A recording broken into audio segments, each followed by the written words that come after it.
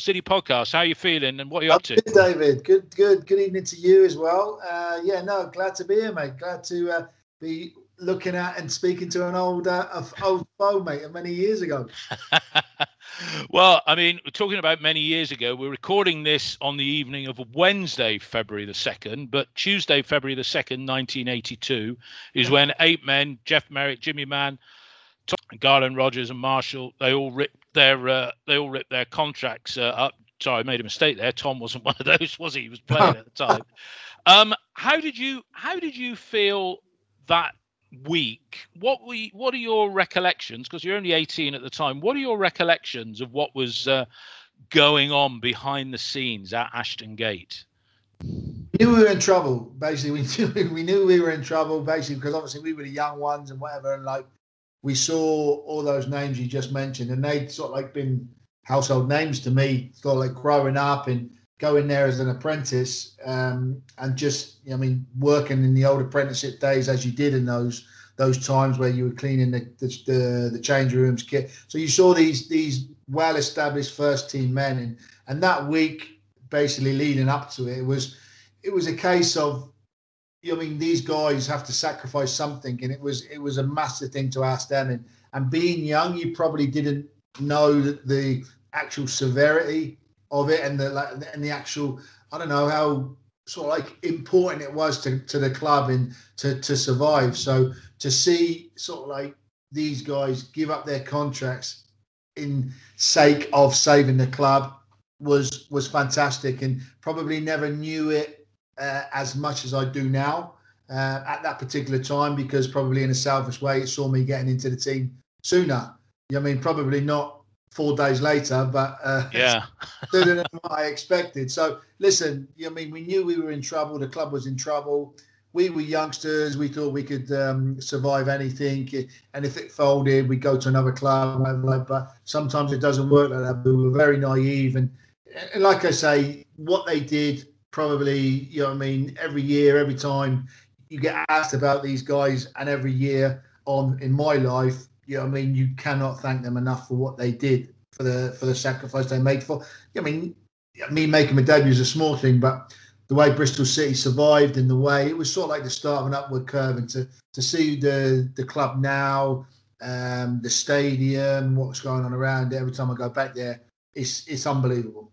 Yeah, no, it is. It's I say it's a long time ago, and as I say, I knew you back then. I saw that game against Fulham, and I think your fellow debutants, there was a number of youngsters playing, but you were there, and there might be one or two others, but I've got you, Russell Musker, Wayne Bray, and now sadly departed Johnny Economou. Fulham, it was only about a 10,000 crowd, but it was like a cup tie atmosphere there, and you held them to a draw, didn't you? Yeah, so that was a good step. They were top of the league as well, weren't they? They were top of the league as well. So it was one of them games where we made our debuts. Like you say, 10,000 people there sounded like like a million people to me, because the noise was fantastic. Never experienced it before, and I think it was great because we felt as if the result didn't matter. I think there was a sense of relief that the club had survived, and the fact is that we were putting 11 red shirts on the pitch on that afternoon after such a turmoil, few weeks and months and whatever. I think it was just satisfaction. The result didn't matter. The club survived. The fans were happy, and it was a sort of like a carnival atmosphere. They backed us as youngsters as well, and like you say, to get a 0-0 draw, I think was a real bonus as well. But the result didn't matter. It was just the fact that everyone was happy that the club survived. Yeah, and at that time, it was a short period, admittedly, because Bob Houghton had gone as manager, and Roy Hodgson was in charge for a short period, wasn't he, before Jerry Sharp took over for a period as well. But, what did Hodgson say? Did you see a future England manager in him when he sent you out on the field on that particular day? Probably not, because basically all we saw as a manager, you come and pick me. There's a big one, but please pick me. So he did. And one thing I say about Roy is sort of like he's just gone back into management again now with Watford. He loves the game. He's very astute. He's very clever. He knows everything about sort of like in terms of tactics, and if you're in the ascendancy or if you have to defend, he knows everything about the game. And the fact that he went on to manage such great clubs as well as England was fantastic. But the good thing about Roy is that I have seen him not too many times over the years, but every time I do, he knows exactly who I am, and we go up and have a short little chat about all those days ago and whatever, like, and about what he's achieved since. So, yeah, I mean, in a sort of like a way, it probably, I don't know whether it was his first managerial position or had he been a manager before? I think he'd worked under Bob Houghton. He'd always been like an assistant, but I don't know whether he'd actually taken a charge. So it'd be interesting to find out if that, I can't remember if that was actually his first job where he was in sole charge, even be it for a small period of time. Yeah. Let's jump back a little bit before we talk about your career with City, which all through the 80s, there was always something going on every season in some shape or form. But Wikipedia says you were born in Bradford-on-Avon. Now, I thought, until I checked that out, it was Warminster. And for some reason, I thought it was Axminster. But do you come from Bradford-on-Avon or where? Bradford-on-Avon, David. I was born in Bradford-on-Avon. Wikipedia's got it right. I was born in Bradford-on-Avon. And apparently there's no hospital left now in Bradford-on-Avon, Wiltshire. And I lived in Warminster. I lived in Warminster until obviously I moved to Bristol when I left school at 16 years old. So I am from Warminster, but I was born in a hospital in Bradford-on-Avon. There we go. So we got that bit right. So how did you come to join Bristol City? I'm guessing Jock Ray featured somewhere along the line, but Warminster, and that is John Atyeo territory as well. So how did that move to City come about? Well, it was nothing to do with John Atyeo. You know what I mean? Actually, John Atyeo was my maths teacher at my comprehensive school, and it was a fantastic. Every time I loved maths lessons. You know, I mean, not purely for the maths, but we talk football all the time. But when I was at school when I was 14, 15, I was actually going down to Southampton, Swindon and Southampton. Southampton was the one I was going down to school holidays, not playing for them at weekends, but just going down to school holidays, just for training sessions and whatever, like staying over, which I thought was fantastic. And then in sort of my last year at school, comprehensive school, I would have been 16, just turned 16. Jock Ray came and said, "Listen, we want you to sign schoolboy forms," and turning schoolboy forms allowed me and enabled me to play at weekends with the under 16s, under 18s, and we always used to go down on a Saturday morning and we were playing at Coventry's, your Notts Counties, your West Broms, and all that, and it was fantastic for me. So the fact that Jock Ray come and sign schoolboy before Southampton offered me anything, even if I didn't even know whether they were. So listen, it was too good opportunity to turn down. Schoolboy forms at a professional club, come and play against these teams on a Saturday morning, and that's what I did. And so, like, the rest is history, really. They do. Did John Atyeo, your maths teacher, put in a good word and say the right club for you, Rob? Yeah, no, absolutely. In fact, John. I think it was Wyndham Hay, a guy called Wyndham Hay. He used to play for Portsmouth, and we used to go down to Portsmouth because Portsmouth was my boyhood club, basically. And we used to go down, but obviously with Bristol City connection, when I was playing with Bristol City and I played on the Saturday and had the mass on the Monday, it was always conversations about that. But listen, he was a mentor all through my school career. You know, I mean, he loved football. We always talked football. He was, and he still is an iconic figure in Bristol City's history. So to sort of like have a personal friendship with him, okay, on a school teacher, but it was literally in a maths lesson, it was like 80% football, 20% math.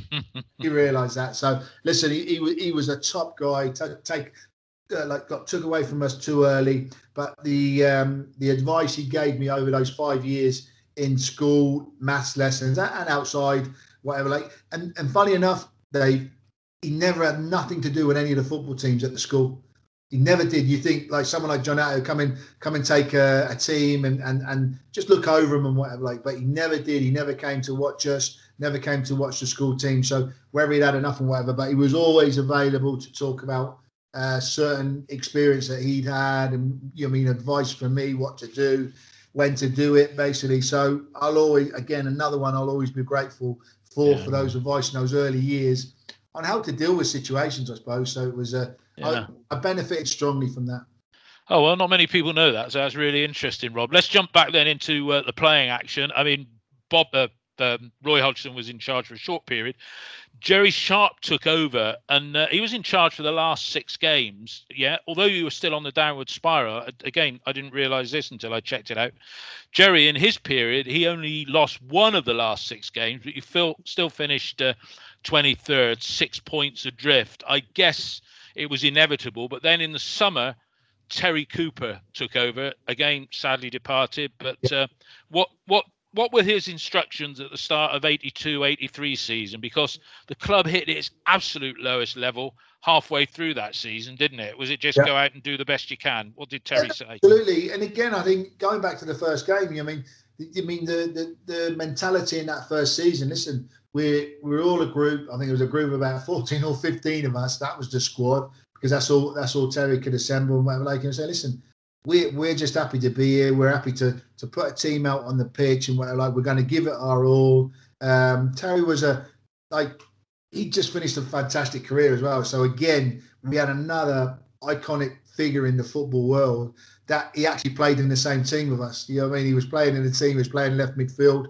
Didn't run around too much, but boy, what a player he was on the board. His decision making and whatever. So we had a mentor that probably young players never had in those days. I mean, so like the experience he had and the quality he had as well. So and I think again the fans were sort of like well aware of the club situation. They weren't expecting anything great. You know what I mean? Happy to go and support a team that they love week in, week out, whether it be Ashton Gate or away. And that's all it was. And we had some good times then as well. There was no real pressure on us. There was no expectations on us. And as a footballer, especially when you're younger, if you've got no expectations, it's sort of like it takes a lot of the pressure away. Obviously, you've still got to go and perform as best as you can, and we did. But at times we weren't good enough to beat the teams. But what we did have was a fantastic team spirit, a fantastic work ethic. And you've got a manager that was playing in a World Cup final not so many years ago in the same team as you. So it can't be bad. So to have the actual voice when you're playing and when you're on the pitch and you're either getting a telling off or a praise from Terry Cooper, the instant it happens, sort of like again helped me to develop as a player. Yeah. And that first season, your first complete season, 42 appearances, 4 goals. You scored your first goal away at Walsall when they were towards the top. It was a 1-0 win. Do you remember your first goal? Vaguely. I'm pretty sure it was outside the box, Dave. You know, I mean, the tapping. I think it was like, I like to say I curled it around the wall, but I don't think it was. I think it was just a shot, I think, from outside the box. But, I mean, like I say, to get that first goal as well, it's not clear in my mind, but vaguely it is. So, like I say, again, Walsall was good because I think there was a good follower as well. Walsall was just up the M5, so it was a good fan attendance as well from the City supporters as well. So I mean, like I say, to score 4 goals, to play 42 games as well, I think that was my most, like, the best achievement that I could do. I mean, like I say, people probably say I played because I never tackled. I wasn't quick enough to pull an hamstring, and I never tackled anything. But I must have been doing something right.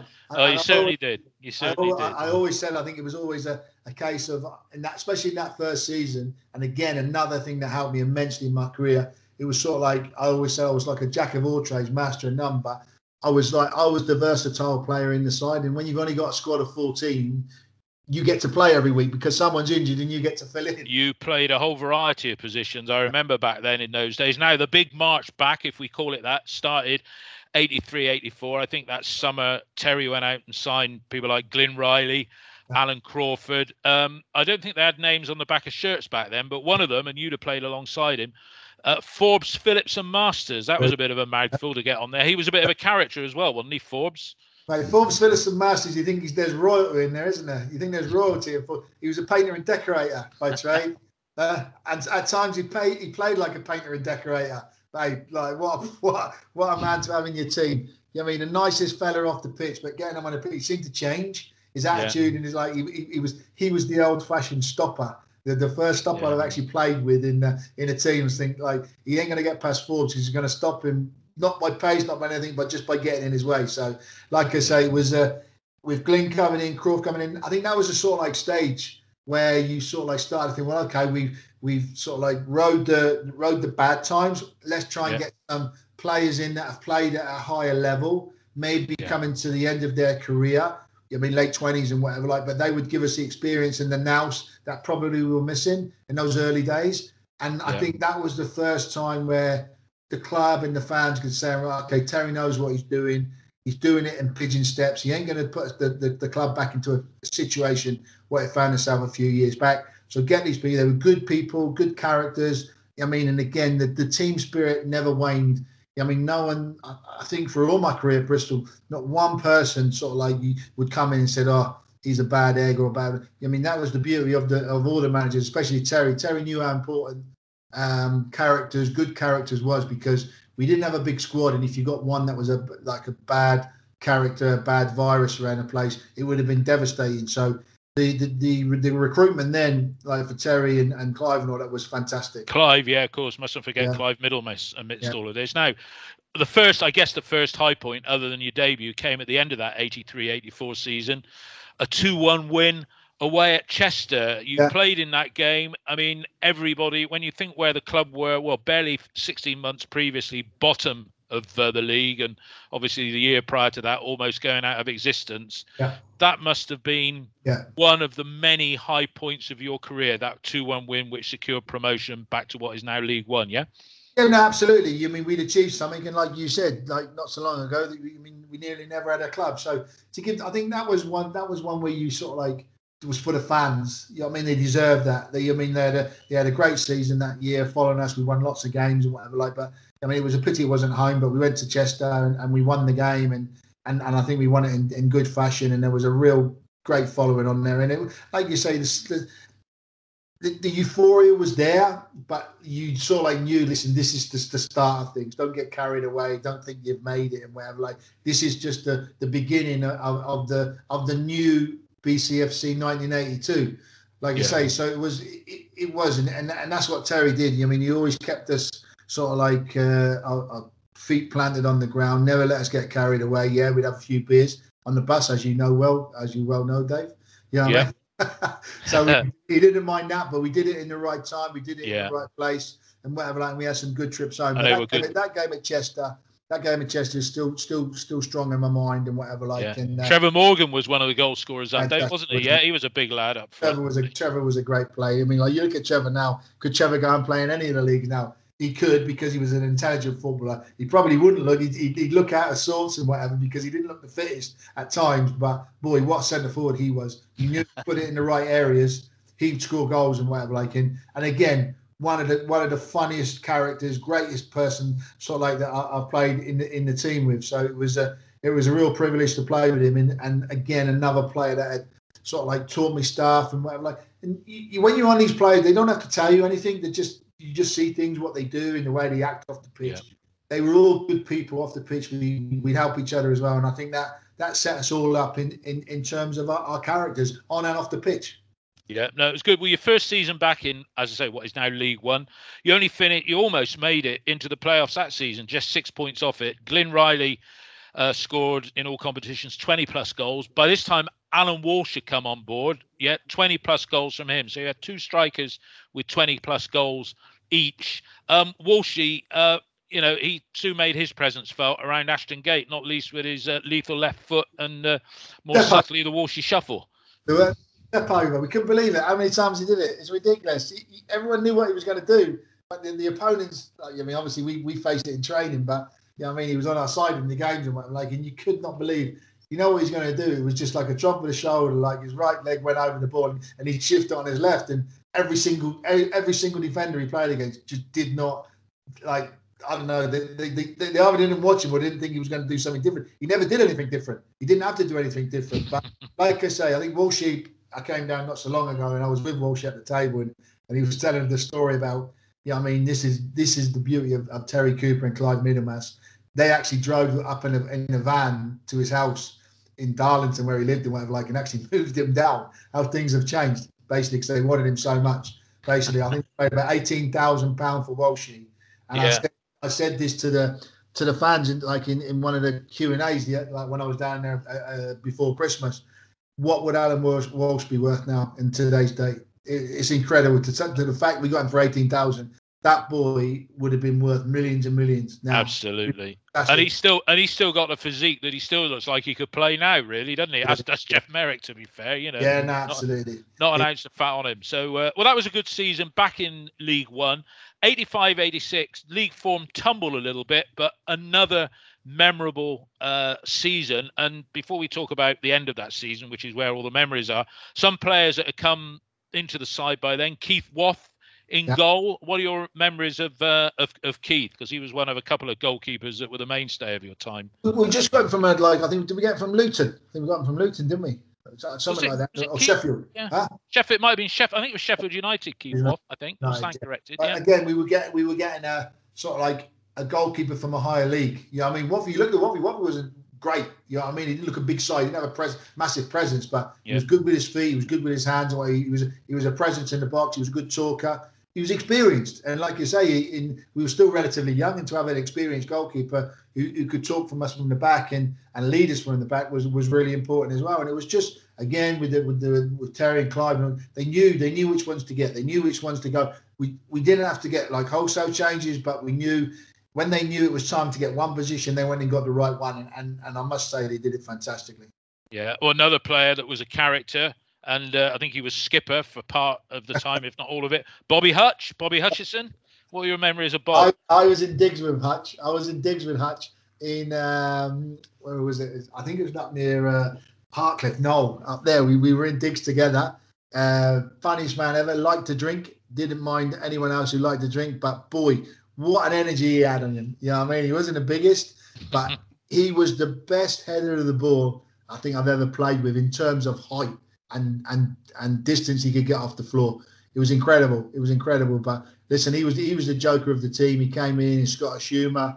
I mean, what a leader. He led us sort of like on the pitch, and he led us off the pitch as well. You know what I mean? It was one of the ones we had. He sort of like he was infectious, if you know what I mean. Yeah. We had to work hard, play harder. Oh yeah, no, absolutely. And sadly, sort of like you can do that when you're young, and we probably got away. But as time went by, he started to get a few injuries, and when you get injuries, basically you don't recover quickly the older you get. But hey, listen, again, Hutchie was a fantastic player and sort of like a great character on and off the pitch as well. And like you say, he led us through that period there. He was at the club, and you know what I mean, again, like fond memories of Hutchie. Keith Curl came in by then. I mean, he was signed, and he wasn't a natural defender, but we always say in the stand that what he lacked in positional sense, he made up for with pace, didn't he? I remember him going from a halfway line against Newport once at home and scoring a goal. But Keith Curl was a character as well in his own way, I guess. Yeah. Makes you sick, doesn't it? Makes you sick. One thing I was missing was pace, and he had it in abundance. But Curly came in as a winger. Coops brought him as again, you know what I mean, praising Coops and Clive. They saw something in him, and so like that was the time. Curly got recognised. I wouldn't say Curly was the best footballer, but what Curly could do was probably what I couldn't do. Was if I made a mistake, I was gone. I couldn't catch him up. If Curly made a mistake, he'd catch him up, get the ball and pass it back to the goalkeeper, who in them days could pick it up, and he looked $1 million, and he went on to play for England. So I'm thinking, if I had had pace, I'd like to think I would have got somewhere close to a national caller, but pace at the time was, and he had it to burn. And like you say, the credit to Terry and Clive, the fact is they recognise the fact. Listen, right winger, what he was, you go and play centre half, and again you will make us stronger, and he certainly did that. Yeah. Now, back in the day, and you'll remember this, that people like me and Phil Tottle, Colin Price and Peter Godsiff, and then more recently Richard Latham, we all used to travel with a team. My first trip travelling away with a team was an away game at Notts County that we got gubbed 4-0. I went back on the coach, didn't know where the bar was, surprisingly. Went back on the coach, who was sat at the back of the coach making his debut. He's your boss, in inverted commas now, David Moyes. It was his first game, a 4-0 defeat away at Notts County. We chewed over the game, but it's a lifelong friendship you form with him, I guess. Otherwise, absolutely. And like you say, now I'm working alongside him again or whatever. He's changed a bit. He has changed a bit, his attitude. Right? He was funnier then. He wasn't really funny, but he was funnier then than what he is now. But yeah, no, listen, he came in. I didn't realise that was his debut. I will say that to him next time I see him in a couple of days. So, but hey, listen, Moisey lacked the greatest skill, lacked anything really good. But what he was a great team player. I mean, he'd give you his all on the pitch and whatever. And he'd come from Celtic. You know what I mean? Like I say, you don't play as a youngster for Celtic and whatever. Okay, you're on your way down, but you don't do that if you've got no ability. And Moisey came in, and again, obviously with Hutchie in the team, you had two crazy Scotsmen there. So fond memories of Moisey, and like I said, being a centre half as well. Good days. I was playing Good days. He was a fellow defender. So top man. Well, everything came together at the end of that season, although it almost didn't, because the semi-final, a two-leg against Hereford, 2-0 down away from home, had to get 3-0 at Ashton Gate, and we managed it. I mean, again, that was another one of those nights that lived long in the memory. I can shut my eyes and picture Stevie Neville scoring what proved to be the winner as he threaded it along. It was like through the eye of a needle, wasn't it? I mean, that was almost as exciting as the final a few weeks later, wasn't it? That 3-0 win against Hereford. Yeah, no, playing in the final like was fantastic, but playing in that game because we were 2-0 down. You know what I mean? To win that game 3-0 was unbelievable, and that's the one. That's probably the standout game from my Bristol career, really, because that again, like the Chester game. So the Chester game was over a full season. This was giving the fans a real reward of going to Wembley not so long after. That was the pinnacle of sort of like of my secret, like up to that date and whatever. Like, and it was like you say, when they scored that third goal, I remember the fans coming on the pitch side of the dugouts and whatever. We just could not sort of like contain our excitement and enjoy. And I remember in the dressing room after, Coops was having he was being interviewed in the changing room. Everyone's having to sort of like wipe the cameras because it was all steamy. We had champagne. We like in like the communal bath like it was then as well. Champagne in the bath, and it was just a fantastic. And I think we partied long into the night as well. Somewhere in Bristol. So I won't say the place, but we did. Somewhere. And then the final itself, again, you know, I had the privilege of travelling with all you guys up to Wembley on the Friday, stepping out on the pitch. I remember the training at Hyde Park in the morning. I think David Harle was carrying a bit of an injury, and I remember Terry Cooper saying to him, "Are you sure you're fit, David?" And he said, "Yes, boss." And you just get a look in somebody's eye and you think, is he really? He doesn't really want to miss out on that. But in reality, it was a bit of a doddle beat in Bolton, 3-0, wasn't it? I mean, the scoreline says it all. Well, not for me for the first 20 minutes. I was playing against a certain Mark Gavin who later became a team. I got booked after 20 minutes, and I can always remember it was like 20. It was 20, and it was red hot as well. If I can remember, it was a really hot day. And for 20 minutes, he sort of like gave me a roast, and I got booked for 20 minutes, and then it sort of like started to settle down and whatever. Like, but I was breathing, and it was a tough old opening 20 minutes of that game. But listen, 3-0 at the end, it seemed a cakewalk really, and I think in the second half it became that we became dominant. Bolton couldn't get into the game, couldn't get a foothold into the game, and we totally dominated. But again, we had match winners. We had match with Craig and Stephen Neville, Glyn, Walshy, and everything. Hutchie in midfield. It's fantastic. It was a great occasion. And one thing I always say when people ask me about it, it was the old Wembley when you came out at the end of the pitch. Basically, I can remember looking up. I mean, there was no electronic scoreboards there. I could just see. That's right. Men in white coats with big cards, wasn't it?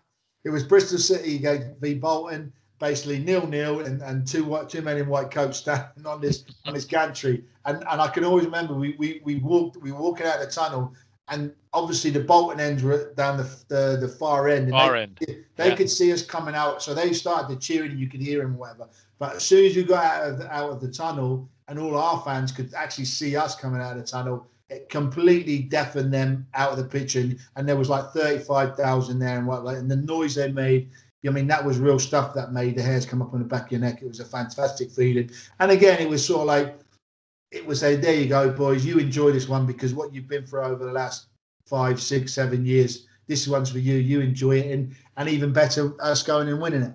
Yeah, no, it was. Now, the following season, again, you got back to Wembley. That ended a little bit in disappointment. I'll come on to that in a moment. You featuring again 43 starts, Keith Waugh, ever present on 46. But just past the halfway stage in the season, Terry went out and signed Joe Jordan. Now, you talked about playing with Terry and his reputation, but Joe Jordan, ends up at Bristol City. He's played abroad, played for Man United and Leeds, 3 World Cups. What presence did he bring to the dressing room when he came in? I think it was round about February 87. We all got on our hands and knees and started saying we're not worthy playing in this team with this guy. You know what I mean? But again, Terry's astute knowledge of a player. He recognised that Joe still had something to offer, even at his age. And boy, did he have something to offer. But like I say, Joe was one. He was quiet in and around the dressing room. He was, because he'd been in the Italian sort of like the way they did things probably earlier than what we did things in this country. He ate right, he drank right, and everything was all about preparation for the game. And again, it was something that taught us as players, if you want to be successful and you want to play at the top level, which he did, you have to be dedicated, probably more dedicated than we've ever been in the previous 5 years, because the mentality of footballers then was sort of like different than what it was in Italy when he played there. So he was probably the first person as a player and as a manager, later as a manager, that actually taught us as players, and me personally, you have to live right off the field in order to give more on the field. So, but playing in the same, like you just reeled off what he'd actually achieved. Again, I mean, Bristol City, I mean, where we were, we've just got like a World Cup player playing in our team now, and what a player. And by the way, when he was a nicest, quietest, softest person off the pitch. As soon as he took his teeth out, whether it was for training or for games, his character changed. Yeah. Now, that season, you missed the playoffs by 1 point. I remember the last game of the season. It was against Swindon. It was a 1-1 draw. And Terry had taken off Brian Williams, who was the regular penalty taker, didn't know that we were going to get a pen. And then, sadly, Gordon Owen missed it. I mean, we could have gone up that season, couldn't we, really? Yeah, because we were on a roll. Yeah, no, Gordon Owen sort of like missed that penalty, and like I say, it was sad, and like I say, but it's just one of them things. Brian had gone off, and Gordon was the designated penalty taker, and he was pretty good at them as well, to be fair. So, listen, I've missed a penalty. He missed the penalty that day, but the magnitude of that penalty that day was probably more than the ones I missed. So, listen, as teammates and whatever, it happens, mate.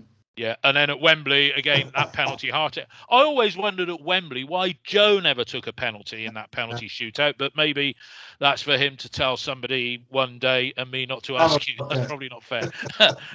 87-88, though, again, the momentum was building.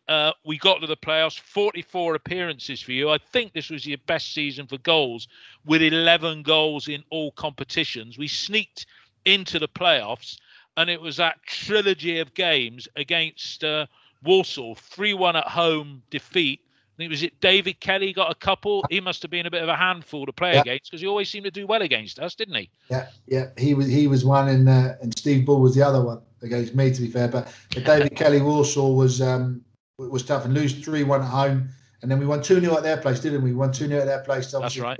And then there was a flip of the coin, wasn't it? And I think I think it was a penalty shootout to decide the third game. Which Are you sure? I don't know. You're probably right. You were on the pitch. I wasn't. Yeah. So no, listen. Mate, let's work that one out. And if you're right, I'll apologise. And if I was right, you. All right, we'll send each other a text after it. All right, and I'll buy you a pint next time you're down at Ashton Gate. We'll owe you that anyway. Whichever it was, we lost. I know. Obviously. And then we were meant to be doing, because it was then played on the bank holiday Monday, because there was none of this 10 days to get the police sorted out. And we were meant to be doing second half linking commentary, and we were 3-0 down after 15 minutes. So the game was over, which was again a disappointment. But sadly. Then the following season, again, memorable. There was always something going on in these mid-80s seasons. Memorable, but February 89 saw the departure of Terry, and I think it was after an away game at Southend, and we lost it on a Friday night, I think, 2-1, and everybody was a little bit downhearted, and you could tell Terry was feeling it a bit, and then he'd gone. Joe was an obvious replacement, wasn't he? Yes?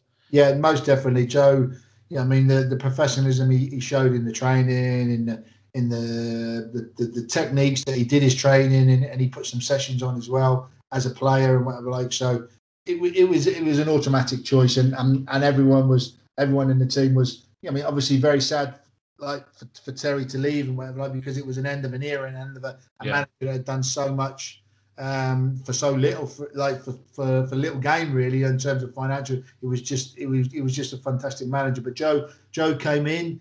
He brought different ideas. He brought professional ideas. He brought ideas that he'd had in Italy. Yeah, I mean the dietary came into the system.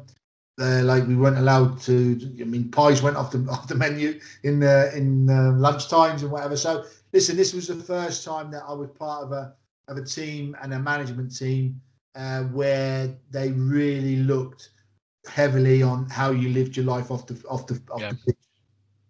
You became athletes, not just footballers, sort of thing. Yes, yeah, heading that way. You say that, yeah. Yeah, but that season memorable for the I think it was back in those days called the Littlewoods Cup. Yep. Forest in the semi-final. I was up at the City Ground. I think was it Paul Marden that gave us a goal, and then John Pender, unluckily the ball bounced off his shins for an own goal, made it 1-1 up there. Is that right? If I recall that correctly. Yeah, 1-1. Just quickly talking about Joe, the most fearsome centre forward performance I've ever been involved in a side that I've been involved in was the game before that, Bradford away. 1-0. 1-0, wasn't it? Yeah. And they play. I can remember we played one up front. Joe was our one up front. They had 3 central defenders, and every one of those central defenders had blood on their shirts. Basically, you have never seen. It was a colossus performance by Joe, and that was. I mean, you asked anyone, but me, I can just remember like he just absolutely terrorised the 3 because they were in the division above us as well. So it was fantastic. But obviously going on to Notts Forest. Yeah, I mean, it was David and Goliath, wasn't it, really? So we went in there nothing to lose, but to come away with a 1-1, it kept it sort of like alive. It kept the tie alive. They had some great players. I'm working with one now. He keeps reminding me of it, Stuart Pearce. So he was playing in that as well. But they had world-class players. They had international players all across their team. So it was a great achievement. Another like a level that we've reached as a club and as a team. And to get them back to Ashton Gate, you know what I mean, for the replay was fantastic. And again, another game that I can remember vividly. It was a horrible night. It was raining. The pitch was muddy and everything like that. And Walshy hit the post. Oh, I was going to say, you got 16 goals that season. Yeah. You know, that would have been vitally important because that would have put us 1-0 up, 2-1 on aggregate or whatever. Yeah. And then Parker, he scored almost immediately afterwards, didn't he? Yeah, absolutely. So it was devastating. But I mean, listen, we'd come a long way. We if you're going to go, it's always tough going out in a semi-final. I mean, if you get to the final, you think, well, yeah, listen, we've made it. But in the semi-final, it was always tough. But I think in that year, it was we sort of like we'd done excellent to get to there and to the teams we've beaten along the way, and the performance we put in again has said, listen, we've gone up another notch now. So we're up at another level now. We can compete with better sides than we've ever done before, and roll on the following season. Yeah, 46 appearances, again, ever present in the league, 8 goals. So again, making a good contribution from midfield. So now we come to 89-90, which I have to say, just looking back, doing some research on this, it probably was, can't believe it's over 30 years ago now, but it was probably one of the best seasons of watching City, right? And I'm just going to run through some of the players and get your comments on them. I mean, in goal by then was Ronnie Sinclair, not such a big man as Keith Waugh, but good goalkeeper nonetheless, yeah? Goalkeeper, Ronnie come in, quiet man off the pitch as well, but really, really, really good keeper. And as defenders and midfielders and whatever, like, you always got to have a good goalkeeper. You know what I mean? And that was one of the things we had over the years at Bristol, times I played in. We had very good goalkeepers, and Ronnie was certainly one of them. And then Andy Llewellyn, one side on the fullback, local lad, little character in his own way, yeah? Yeah, brilliant. You know what I mean? Great.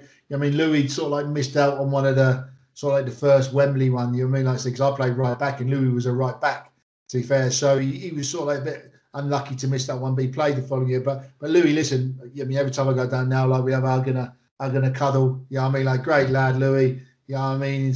He sort of like, he was the one that was closest to Hutchie when he went out and whatever. Like, I think because it was small, but listen, for their size, they could drink a bit. They could get underneath. They could probably, absolutely. Listen, Louis was a tough nut. And like you say, it was his dream to play for his home club and whatever, like, and he played with his heart on his sleeve every single week and whatever, like, and that's one thing you can say for Louis. He gave 100% for Bristol. John, talk about characters. John Bailey, I mean, in the twilight of his career, ex-Evertonian, you know, a character, yeah.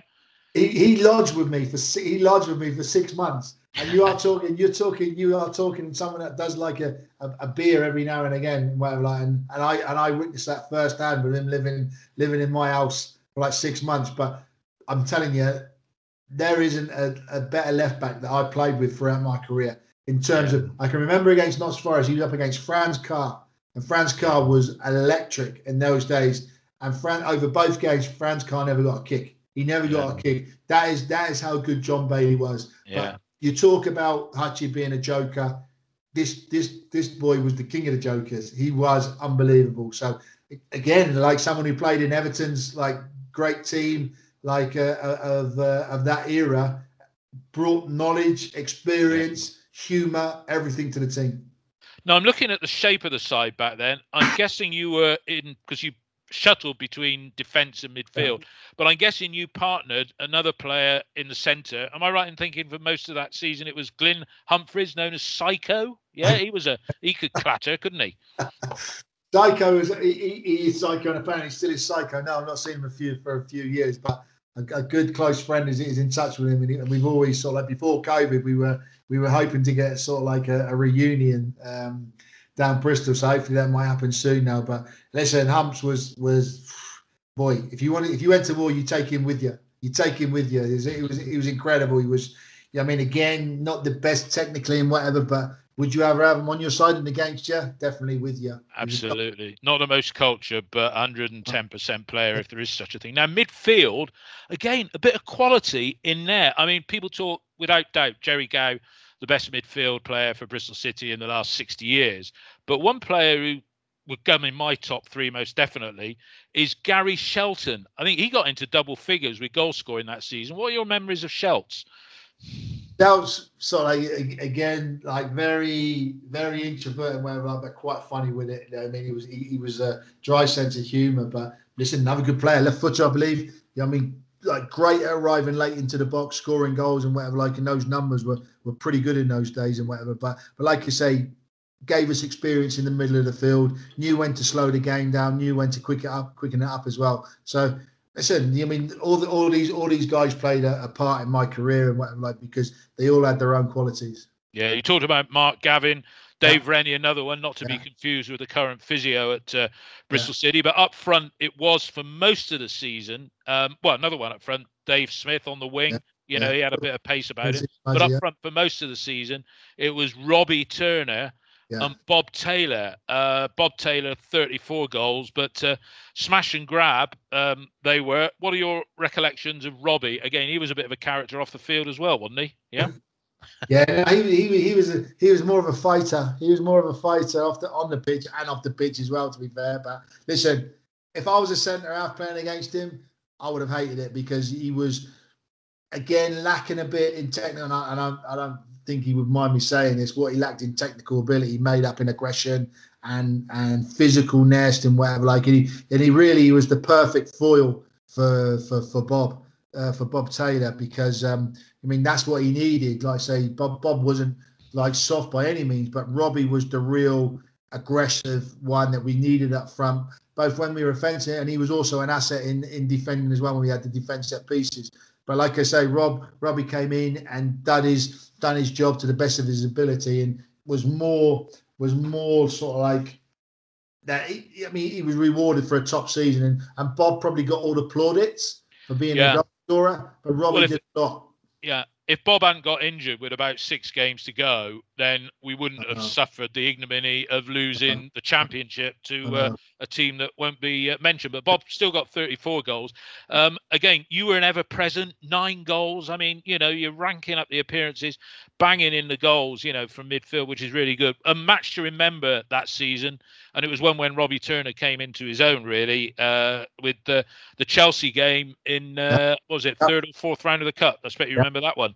Yeah. Like I say, all these games, like them, they resonate and whatever. Like, and every time we did play someone like a Chelsea and they came to Aston Gate, it was fantastic because it had been so long since those teams had been there. So to come in sort of like our area and you're actually playing on the same pitch as some of those players was fantastic, for not only for me but for the rest of the team. But to actually beat them was, I mean, it's a dream come true, because that's probably, all the ones that we sort of like achieved over the years when we were playing. That was the first time that we really beat a top side, and I think that gave us the ambition to go on and the drive to go on in future games. Yeah, and then as I say, so credible got promoted. And that's all that mattered, really. Beat Walsall on the last day of the season. As I say, some of the gloss taken away because a certain team had done it. But here we were back in what is now the Championship. I think it was called League One back, or Division One back in those. I don't know. But here we were, start of the season, everything to look forward to. You were in, must have been about season number 10 for you, 1991 season.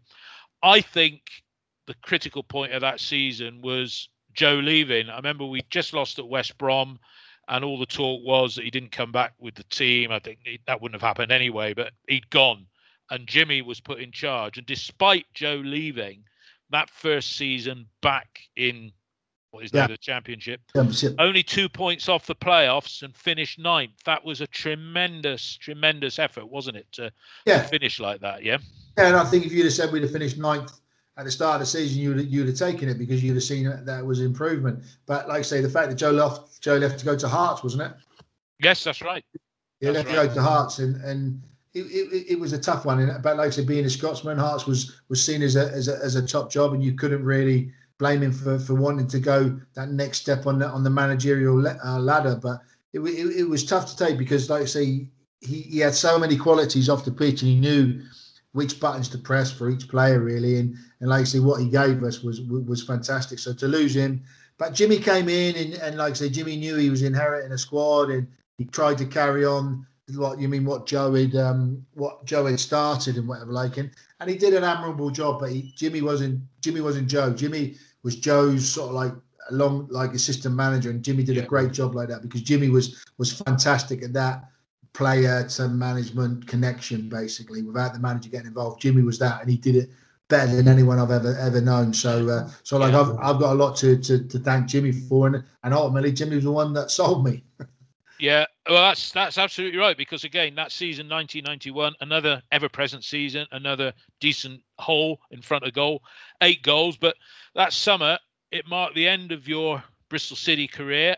Norwich came knocking. Were they the only club that came for you? And was it a hard decision to leave, or the fact that they were in the top flight and I think you were 27 at the time, you're thinking, yep, I've got to go, it's now or never? I wouldn't say I've got to go. I didn't want to go. Yeah, I mean, I'm not saying I wanted. I didn't say I wanted to go. I think if someone would have come and said to me, "Listen, we want you to stay," I was captain of the club then, and we were 1 league away from what was the old First Division, which is the Premiership now. If you'd have said to me, "Listen, you stay here and go into and finish your career here, playing the Second Division, and go up to the First Division, which is the Premiership now," I would have said, "I'm staying." I would have said, "I'm staying." No one really said you have to stay, which was fantastic because they did they make it easy for me to go? I'm not saying they made it easy for me to go. They didn't challenge my decision. Like when I wanted to go and whatever, and I'll ever be forever grateful for them because they could have. I had 2 years of my contract left, so they could have dug my heels in. Admittedly, they were getting £600,000 from me, which is probably decent money, 20 odd years ago. As well for someone they'd signed from school. And like I say, maybe the time was right, but did I want to go? I would say no. You know what I mean? Was I happy that I left? You know what I mean? Again, I wasn't happy that I left. I was happy that I had the opportunity to go to a side that was already in the top division. Yeah. And I think that was, and I was going to a side probably that was a similar size to Bristol then. Yeah. You know what I mean? Yeah. They had a similar following. They didn't have no sort of standout players, but they were a good team. And the fact is that they had come in for me. I think it was an opportunity that if I stayed at Bristol, we might have got promoted the year after. But it was an instant sort of like me going to a club that I would start in the top division of England. So it was an opportunity that I couldn't really turn down. Was I happy? Did I want to go? I wouldn't say I was, but no, I'm happy. You'd have stayed if somebody had said we're going to top your contract up or what have you. Not even that, Dave. You know what I mean? Like I said, because I mean, people knew me. They know me. I wasn't money orientated. I mean, he was getting a bit more every year. I think it was just I'd been there from the beginning. And when I say the beginning, it was like 1982. I'd been there from the beginning, and everything had been sort of like you say, it's like steps up, and it was a progression. And would I have wanted to be the captain to lead Bristol City back into the first division? 100%. I would have loved to do that. But the opportunity to play, if it was another championship club, I probably wouldn't have gone. The fact is, it was a club like Norwich, and they wanted me. I think that made a lot. That was a deciding factor. It was an instant way to go into the top league. Yeah, and an unfashionable manager there, not one of the big names. I mean, Mike Walker? Was he the manager that signed you? Dave Stringer bought me. Dave Stringer and Williams. Dave Williams, an ex-Rover. Yeah. He was the coach, but Dave Stringer actually bought me, and Mike Walker took over after a couple of years after I would arrived. But Dave was like a good old-fashioned manager. I mean, I've got a lot to thank him for, because he was the one that made the decision to buy me. So I've got a lot to thank him for. And then obviously Mike came in, and that's where we had some success. Well, you did. I mean, looking at your track record there with Norwich City, I mean, you had some great times at Bristol City, some great times, but you had some good times at Norwich, didn't you? I mean, 91, 92, your first season, FA Cup semi-final, 92, 93, third in what is now the Prem, 93, 94. Beat Bayern Munich in what was it, the UEFA Cup? I mean, what are your memories from your time at Norwich and some of the really good players that you played against or played with? Start with sort of like the FA Cup semi-final against Sunderland. Mixed emotions, really, Dave. On this, like I say, we played the semi-final at Hillsborough. We were in the first division. Sunderland were fourth from bottom in the division below. So the expectation on us to win was like 90-10. So to go there and actually lose was the biggest disappointment, probably, because the FA Cup, the Freight Rover final was great. The FA Cup final was worldwide known. So to actually have been able to have played in an FA Cup final would have been fantastic, but it wasn't to be. And because it wasn't to be, when the final was in that year, I went down to Butlins, Breen Sands upon it, that had a good relationship with the club, and I met my future wife there. So it's like there's mixed emotions. If we'd have got to Wembley, I would have never been married to this girl. Every cloud has a silver lining. Every cloud has a silver lining. Yeah, absolutely. And then going on. Sorry, 92, 93, though, I mean, goodness me, Norwich City, they almost did a Leicester, didn't they, back then? Because it was eventually Liverpool and Villa were number one and number two. Man United. Right in it. Man United and Villa, was it? Man United and Villa 1 and 2. But you were in it, and it was just the second half of the season when it fell away a bit, if I'm right. We were 10 points clear. We were 10 points clear at Christmas. Before our Christmas party, we were 10 points clear. After our Christmas party, we went on a downward slope. Then we didn't do great in the second half of the season. But like I say, Man United and Aston Villa, those two were two of the top teams. So to slug it out with them in the end, was a great achievement. And like you say, Leicester defied all the odds a few years ago. But I think we defied all the odds then to come third in the Premiership was incredible. And like I say, to qualify for the UEFA Cup in those days, as it was, in the fashion that we did, was incredible, because only the top two got into the Champions League or the UEFA Cup, and the third, because Arsenal played Sheffield Wednesday in both the League Cup and the FA Cup. That's it. They beat them both in both games. The actual third choice club in the Premiership, became the third choice to go in the UEFA Cup, and the guy that scored the winning goal for Arsenal in one of the games was Townsend, Andy Townsend, who used to play for. No, Andy Linnigan, who played for Norwich. So it was sort of like an ex-Canary, making sure we got into the UEFA Cup. So that was good. It was a great achievement. Yeah, I mean, to finish third in the Premier League, over the course of the season and whatever. And I remember going there. And, I mean, the fan, the game, the teams you were playing at, the stadiums you were playing at was. I mean, listen, I was queuing up. Like when you lined up to go out on the pitch at Old Trafford, and you queue like a yard away from you is like Brian Robson's and your Inces and like your Dennis Irwins, your Pallisters, your Bruces, and all that. Your Mark Hughes, Brian McLean. Listen, I walked on the pitch and I'm saying, listen, I don't really care what the score is. I'm playing in front of 70,000 people. These people are legends, but it's like the same thing. As soon as you line up and that referee blows a whistle, it becomes a football match. So, listen, it was a great experience and a great achievement to finish third. Who was your toughest opponent in that season that you that played against you? I've always said the toughest three opponents I've played in my Premiership years are Mark Hughes, Duncan Ferguson. And Duncan Ferguson, like the coach now, incredible players, tough. Would take a knock, but you'd be getting one back, basically. But I would say then Brian Robson, with unbelievable presence in the middle of the field and whatever.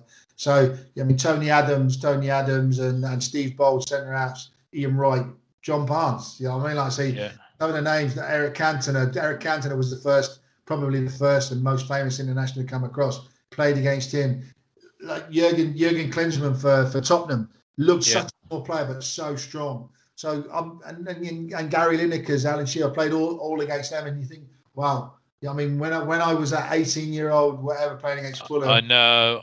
It must have been.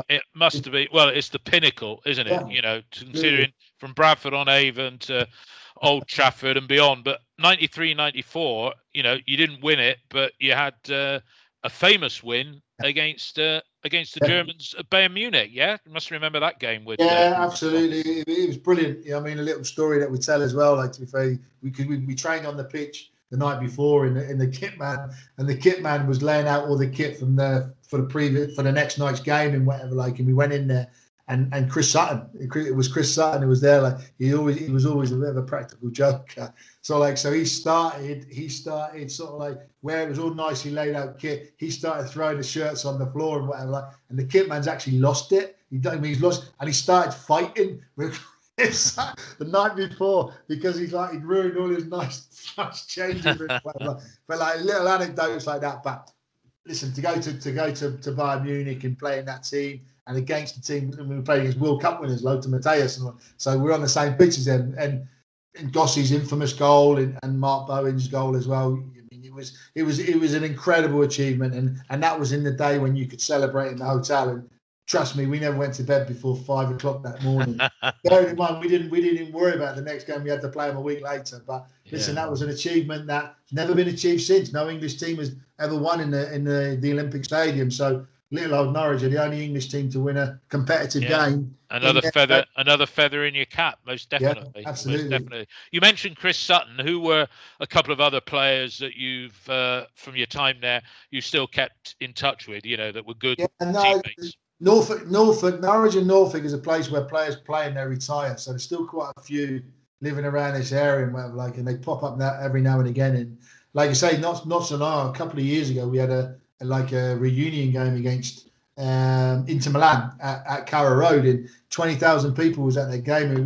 And the team that started that night, 9 of us started on the day like 20 or 25 years ago. So listen, it was great to see them all. Jeremy Gossie up here. I'm really good friends with Gossie. Darren Eady's up here. You've got Foxy lives down the road. Chris Sutton lives here as well. So listen, there's still a lot of us that live around here, and it's a great part of the world. And when we catch up, we have great talks over a couple of beers and bring up some memories. I'm sure you do. With 200 plus appearances for them, and then it was Bruce Rioch who came in as manager. He released you. You went on to Southend for a decent number of games there. Dabbled a little bit in management and coaching. Yeah. Then spent some coaching time at Bournemouth, if I check my records. But then you got into the recruitment side, and Man City. Tell us how you came to join Man City. Was it Pep put the call in, or were you there already? How did that move come to Man City? And tell us about that. It came about September 2008. I was assistant manager to Kevin Bond with Eddie. Me and Eddie Howe were assistant managers to Kevin Bond. We all got the sack. Eddie got reinstated, but me and Kevin left in September 2008. And that previous July 2008, was the year that Mansour took over Man City. So it was their start of their real revolution. So, and the manager was Mark Hughes, whose assistant manager was Mark Bowen, who I played with at Norwich. And he called me after I got sacked and whatever. And I said, listen, we're building, we're starting a scouting and recruitment team. Do you want to come up? Yeah, I mean, this guy is the real deal. He wants to have the best team, the best stadium, the best scouting and recruitment department, best commercial. So do you want to come up and do it? And I said, listen, give me 2 seconds to think about it. So and that was it, 2008. And I stayed there for the next 13 years. And so at the stage, they were a mid-table side and they wanted to get to a top 6. And then they started to win the leagues. And obviously the pinnacle, we always said, listen, the pinnacle is to win the Champions League. But yeah, I mean, I got to the Champions League, but I never managed to win it before I left. Yeah. But you had, I mean, the players that you're watching there, I mean, it's a different league again, isn't it? I mean, were you coordinating people that were watching these games? Were you looking at lots of videos because they're high level players, their reputations almost go before them? Were you physically going? Just what does recruitment involve in a club like Man City? I guess any high level football. They never had nothing. Believe it or not, they never had nothing. When I first went in there, they sort of like very few scouts, very little information on players, like prospective signings and whatever. Like, so it was a start of something that needed to be put in place. And we had a small team, scouting team of 5 scouts. We said that we want to concentrate on the 5 European leagues, the big European leagues. That's Premier League, Spanish, Italy, France, and Germany. One scout would take responsibility for each league, and you would go out to those countries and say, "Listen, we're employees of Manchester City now. We've been agent led previous. Any information you want." We were sort of like the travelers from Man City going out to these countries to say, "Listen, we've started a new thing now. We want to do things right." And that's when the sort of like the players come. It was our responsibility. My responsibility. I went to Spain. That was my country. So I had to go out to Spain and any information that the manager or the sport director wanted to know, and it was to do with Spain, I was the go-to person. And I couldn't really say, because that was my only responsibility. I couldn't really say I don't know him, or I don't. If a 16-year-old would make his debut for Athletic Bilbao, I get a phone call on a Monday and say, "What do you know about him?" I can say, "I don't know nothing about him," because that was my job and we knew that was our job. So it took 2 or 3 years to get things in place, but I've left now. I left last summer, and I think where they are now to where they were in that first. Yeah, I mean, I'm proud to say that I was involved in a lot of the shaping of the scouting and recruitment department. Yeah, what would you say is your biggest coup at Man City? If you think, well, David Silva. Yeah, I mean, like David Silva. I mean, I didn't have a lot to do with Sergio Aguero, but David Silva was the one that he was playing for Valencia. Never met the player, but it was a case of me meeting the agent, and we were at a time where the club had not won any trophies. It was before we won any trophies. And David Silva was at Valencia. Madrid wanted him, Barcelona wanted him, and Man City wanted him. So we were coming up against 2 top teams. So it was a case of like, how do we persuade David through his agent to come? Yeah, he's going to earn quite a bit of money, probably as much as he would have done at Barca and Madrid. But what we did and what I tried to do with the agent was try and sell him the fact that David could be part of the club's history. Yeah, I mean, come over here, be a top player, and help us win titles, win cups, and whatever. Like, and that's exactly what he's done. And that period of time where, I mean, you call it schmoozing the agents basically, but it was a genuine sort of like conversations that we had, and I'd like to think that those conversations I had made him feel that excuse me, that the player had a real future and he could come and be part of the history. And funny enough, from that meetings or all those meetings with the agents, we've remained friends, and all our families are friends as well. So it's quite nice that I've gone on and kept in touch with them as well. But the fact is that David Silva came and did unbelievably well in English football was in my mind a nice little achievement for me. No, that's really good. And I guess during that time at Man City, you must have felt a little bit of split loyalty, because it was just over 4 years ago. But Bristol City turned up to the Emirates and give them a half decent game in in both legs of the semi. How did you feel on that day watching that game? Listen, quietly, probably I wanted Bristol City to win, but professionally, I probably had to go. So listen, it was great, but I think from that game, they should have just gone on and because it was such a great statement in how well they played, and you know what I mean, it was a proper game against proper team. Bristol, Man City never rested anyone. It was a proper team. So for Bristol to come and play the way they did in both games, you think we'll use it as a springboard to go on and whatever. But for whatever reason, I don't want to go into anything else. You know what I mean? But I'm just thinking those two games against Man City, use it as a springboard because, like I say, you have just competed, more than competed, with the best in Europe, basically. So it was, like I say, there was split loyalties really. But like I say, whenever Bristol City play, I went to watch them last week against Luton. I always want Bristol City to win. Surprise, surprise. I was going to say, which result do you look for first? So October last year, David came knocking. I mean, sometimes people leave a company to go to work for one where